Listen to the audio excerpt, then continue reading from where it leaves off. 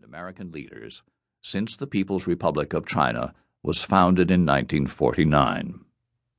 Both in and out of government, I have kept records of my conversations with 4 generations of Chinese leaders and have drawn on them as a primary source in writing this book. This book could not have been written without the dedicated and able assistance of associates and of friends who permitted me to impose on them for help. Schuyler Schouten was indispensable. He came to my attention 8 years ago when Professor John Gaddis of Yale recommended him as one of his ablest students. When I started this project, I asked him to take a 2-month leave from his law firm. He did so, and in the process became so involved that he saw the effort through to its end a year later. Schuyler undertook much of the basic research. He helped with the translation of Chinese texts, and even more with penetrating the implications of some of the subtler ones. He was indefatigable during the editing and proofreading phase. I have never had a better research associate, and very rarely one as good. It has been my good fortune to have Stephanie Junger-Mote work with me for a decade across the gamut of my activities. She was what, in baseball, they would call the essential utility player. She did research and some editing, and was the principal liaison with the publisher. She checked all the endnotes. She helped coordinate the typing and never hesitated to pitch in when deadlines approached. Her crucial contribution was reinforced by her charm and diplomatic skill. Harry Evans edited White House Years 30 years ago.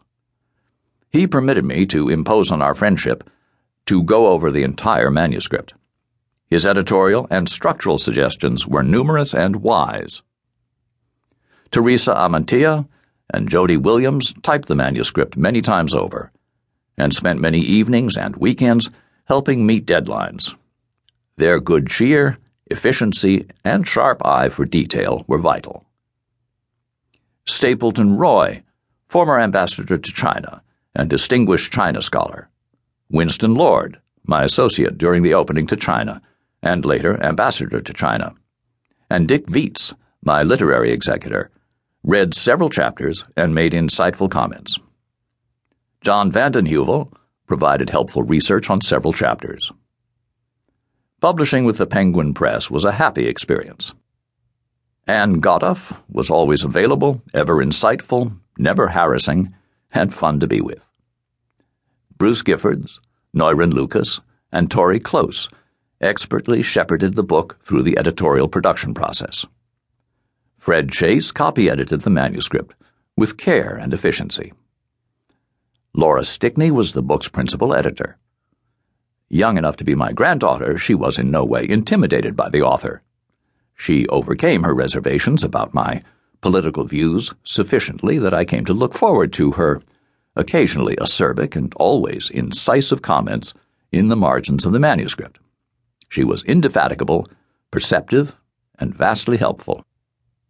To all these people, I am immensely grateful. The governmental papers on which I drew have all been declassified for some time. I would like to thank in particular the Woodrow Wilson International Center for Scholars Cold War International History Project for permission to use extended excerpts from their archive of declassified Russian and Chinese documents.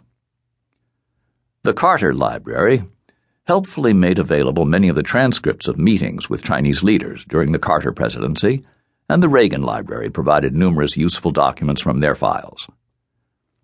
Needless to say, the shortcomings of the book are my own.